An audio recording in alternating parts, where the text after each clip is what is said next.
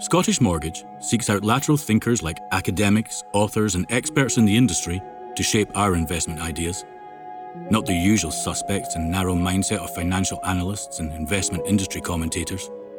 That way, we continue to build a portfolio that reflects real-world progress, not financial world noise. Scottish Mortgage is managed by Baillie Gifford. A key information document is available by visiting baileygifford.com. As with any investment, capital is at risk. Hello, my name's John Schaefer and welcome to The Wealth Show from Citywire. I'm here today with Martin Walker, Head of UK Equities at Invesco. Martin, thank you so much for joining me today. Thanks, John. Thanks for having me. Well, Martin, looking at your UK equity and your much larger UK opportunities funds, they were the top performers in the IA UK all-company sector last year. Could you explain to me what decisions enabled you to beat the competition? Thanks, John. Well, look, honestly, when I come into the office each day, I'm not looking to beat the competition. What motivates me is trying to do the very best job I can for my clients. Competition with peers, what others are doing, that doesn't really enter into it. So one of the very real advantages of working in Henley is that you don't get sucked into the city groupthink mentality. So it allows you to invest on a much more individual basis. And maybe you could sort of drill down on sort of actual stock decisions or investment decisions that, obviously you're still trying to beat a benchmark here. Yeah, absolutely. Yeah, absolutely right. And the fund did well last year. I'm pleased to say that the gains were broadly spread across the portfolio. The best performing sector in the market last year was energy, and that was by a long way. And yes, it helped the portfolio, which was overweight energy through its holdings in BP, Shell, and most recently TotalEnergies. But this was only a small part of the overall relative gains. It was pleasing that we were able to add value in 8 out of 11 sectors in the market, and that stock selection in particular was strong. Financials was an important area of strength. Hiscox, Standard Chartered, Prudential, they were good for the portfolio. Industrials were also a very important part of performance, probably most notably in the defence company BAE Systems, but also perhaps some of the less glamorous areas such as Balfour Beatty. Performance is a net of two things. It's the things that work and the things that don't work. And so a key part of my day job is trying to avoid value traps, because that detracts from the net number, if you like. And so, for example, exiting Vodafone in the first half of the year proved to be the right decision, as the stock fell quite significantly in the second part of the year. What were the reasons behind that? Were there issues with the fundamentals that you could see? Yeah, the story in Vodafone was primarily around the management's ambition to get the sales line to inflect through network investment. And because it's ultimately a network business, if you can drive more revenue across that, and indeed if you can increase margin, then that has quite a significant impact on profitability and cash flows. And that was, for a period of time, we backed management to execute on that. But it became increasingly clear as time moved on that strategy wasn't working, and therefore there was risk of a value trap situation. And indeed that value trap situation has since crystallised, and we've seen the departure, or the announced departure, of the chief executive, Nick Reed.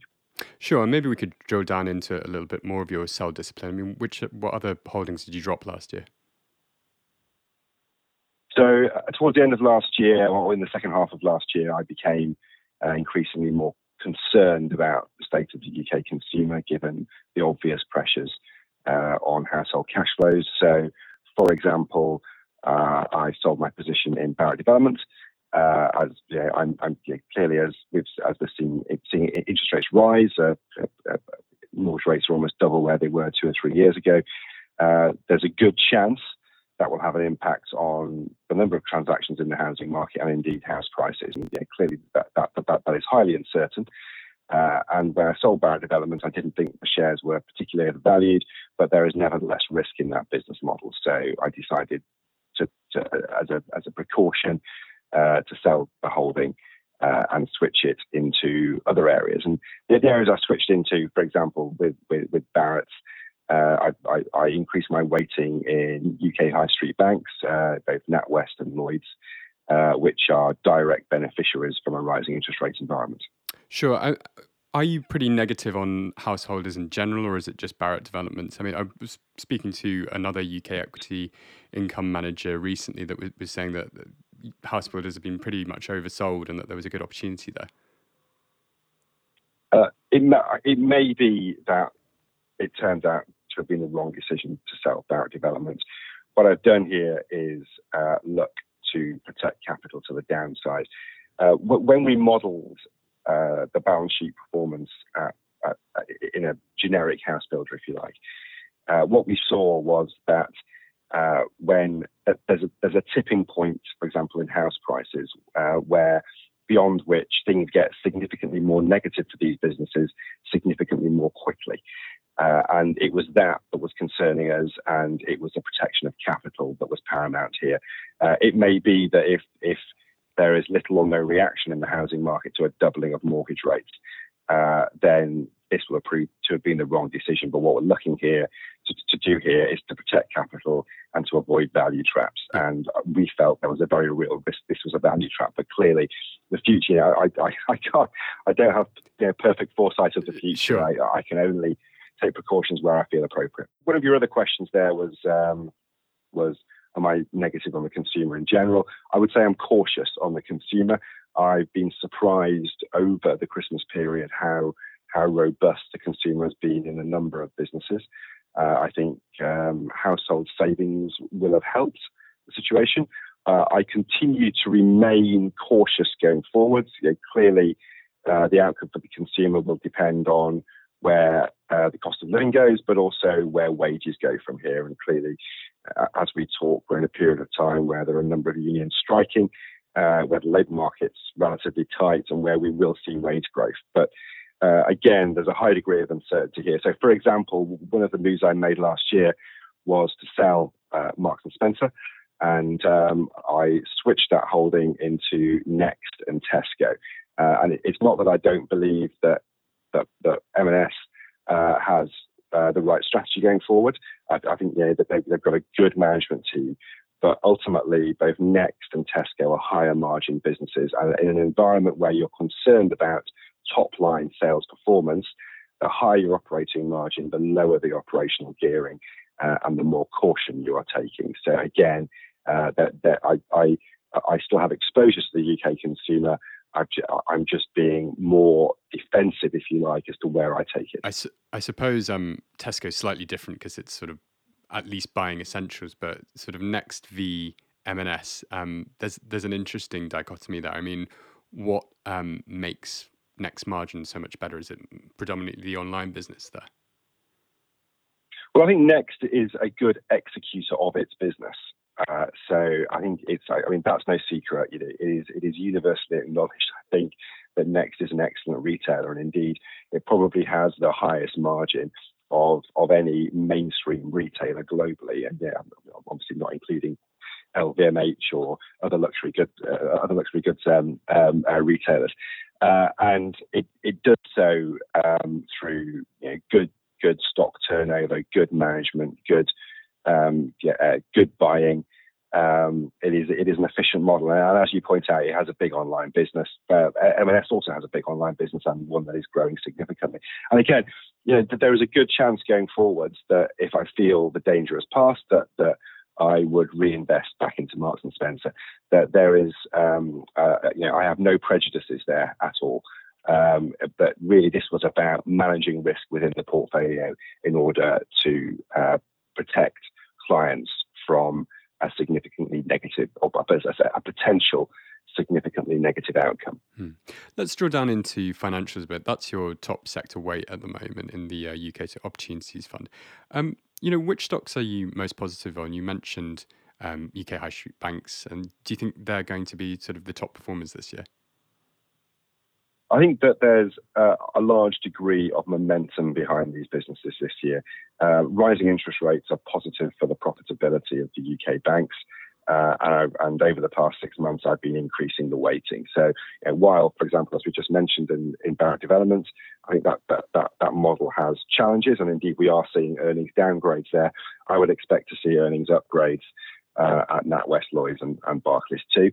I would also expect to see increasing returns to shareholders because these businesses will be throwing off significant cash flows. And what about the insurers? They have different challenges. Well, how do you feel about them? Yeah, so I'm overweight the insurance sector through selective exposure. Prudential, I think, is my largest life exposure currently. It's got a significant and growing exposure into the Chinese and Hong Kong insurance market. Clearly, over the past month or so, we've seen reopening of the Chinese economy, and that's been very positive for Prudential share price.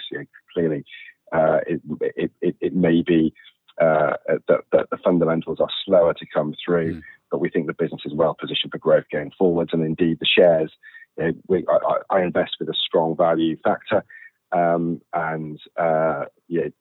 the shares last year were signalling a significant value opportunity. Elsewhere in the insurance sector, I have exposure to non-life insurers such as Hiscox. I think that's in an attractive position. Insurance premiums are strong in a number of their categories of business. This is partly as well because higher interest rates globally have been driving capital out of that sector. So that with less free money, if you like, coming into the sector, that's allowed pricing to recover. And indeed, that may be a multi-year trend. Sure. Do you believe more fundamentally that this is UK equities' sort of time to shine, essentially, after being pretty much unloved the last 5 to 10 years or so? Or is the sort of value rally a bit over-egged? Well, I think is value over-egged. I think it's perfectly normal for value to be a key factor in investment success. And it's only really since the end of the financial crisis in 2008 that it hasn't been an important factor. And that's been in an era of falling interest rates and effectively free money. Now, I think that era has come to an end.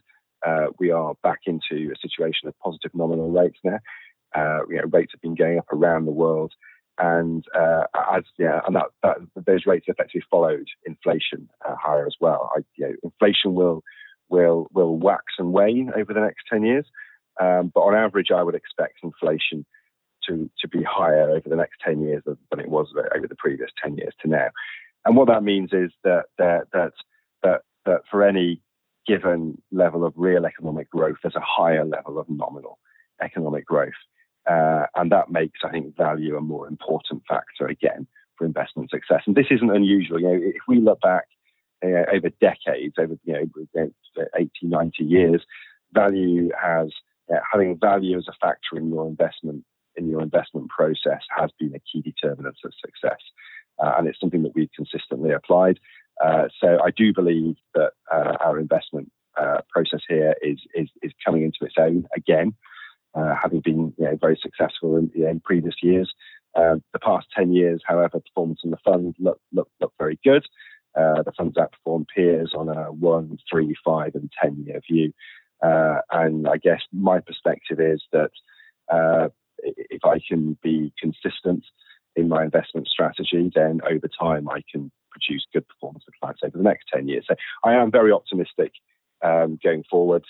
And as I said, particularly approaching investing with a strong value factor bias within the portfolios. Sure. BP and Shell still make up your top 2 holdings, which seems to have been the case for quite a while now. Do you think oil majors are likely to generate continuing solid returns this year? It's a bit. I think that's a very fair question, John, because clearly last year, as we mentioned earlier, this was the top performing sector. And I think really what's important here is to consider where the sector came from. I mean, the sector was in a real there was a real slump in sentiment around the time of COVID. The oil price had sold off. There was a strong narrative running that oil demand was going to fall off quite quickly and wasn't going to recover. So the sector felt fairly friendless. So in part, the performance we saw last year is merely a recovery from extremely oversold levels. And when we look at, for example, the performance of the UK oil and gas sector and compare that to the US oil and gas sector. We can see that over the past 5 years, total returns in the UK from oil and gas still lag the US by 53%. And so there is a potential for a significant degree of catch up here.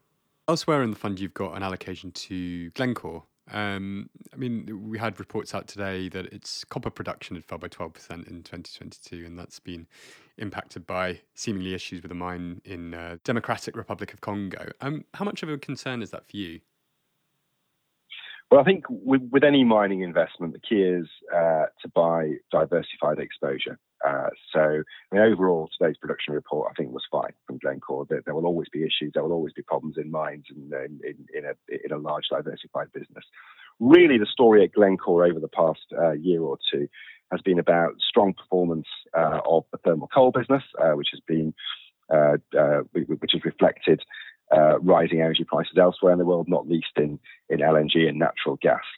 And that is delivering supernormal cash flows to Glencore shareholders. Now, in addition to that, volatile commodity markets have also provided significant and profitable opportunity in Glencore's marketing, i.e. trading division. So that's also been producing really good returns of capital. But I think that the copper story that you mentioned there, I think that this is the broader point here, is that actually Glencore is a mixture of businesses. It has that marketing business. It has the thermal coal business, which the management have committed to run down and for the business to be net zero carbon emissions by 2050. But also, you mentioned copper. It also has significant exposure to other base metals. And frankly, these are the metals of the future. This is what's going to build the decarbonised world. Well, is that a bit of a worry then that one of the raw materials that is going to be sort of the future of electric vehicles is recognising a fall? Well, I think I would expect in that specific situation for engineering and geology to sort that problem out over time. But I think you raise a broader point here, which is that there has been limited investment in new capacity globally in metals such as copper. Now, it may be that doesn't hit this year. It may not be next year, but at some point in the next decade, there is likely to be a significant shortage of copper production, and the copper price is likely to move significantly higher. So, a position in a business like Glencore, which clearly probably has a more volatile share price than many in the portfolio, is nevertheless worthwhile, because at some point in the future, that supply shortage will bite versus demand. And again, in the same way that we're making supernormal profits this year out of thermal coal, we're likely to make supernormal profits going forwards at some point in the copper or the nickel or indeed the cobalt. Cobalt, by the way, is currently essential for lithium-ion batteries which power electric vehicles. BAE is another one in your top 10. Was that high conviction position in the stock spurred on by sort of more recent geopolitical tensions? No, not really. I mean, I've held BAE Systems in some size for a period of time. The business has been on an improving trend in terms of A, its reliability of cash flows, and B, the return in capital employed that they make.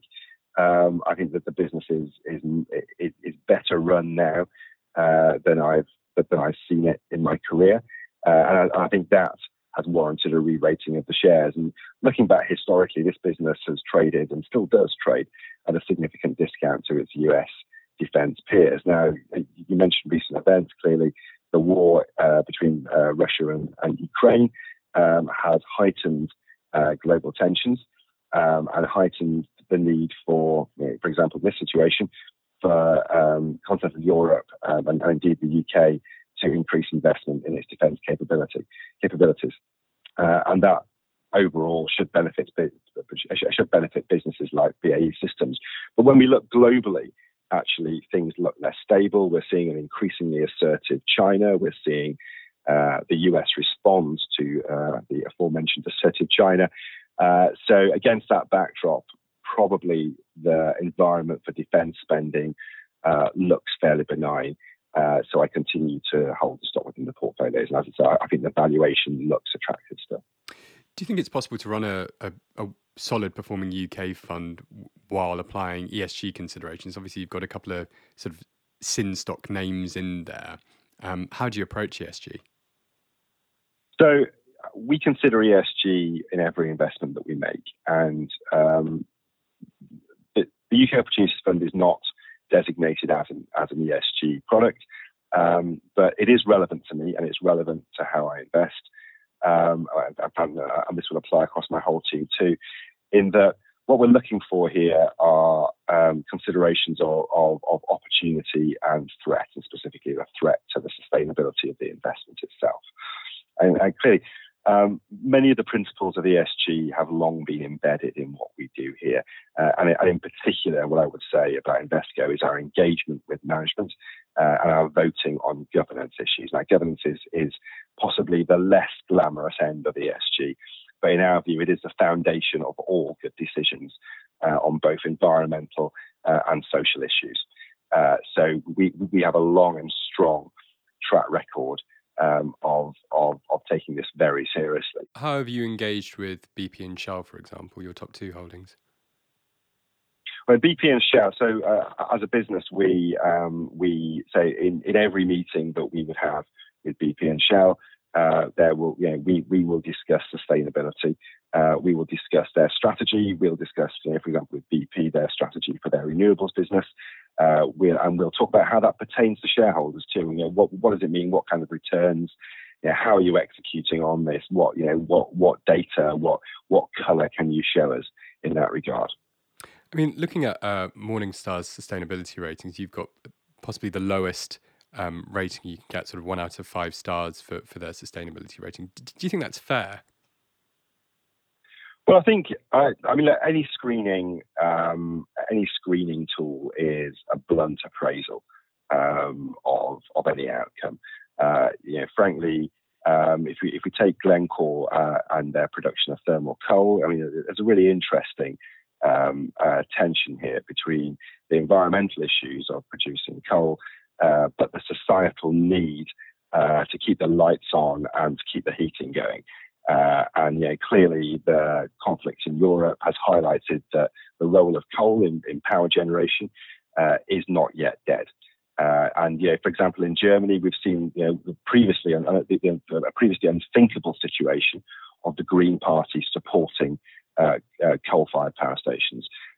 So I think just a tick box approach to sustainability, which screening tools tend to use, is very blunt. It doesn't tell the whole story, and it certainly doesn't tell the whole story in this situation, because I can assure you that we take ESG seriously. As I say, this is well documented within Invesco and forms a part of most of our company interactions.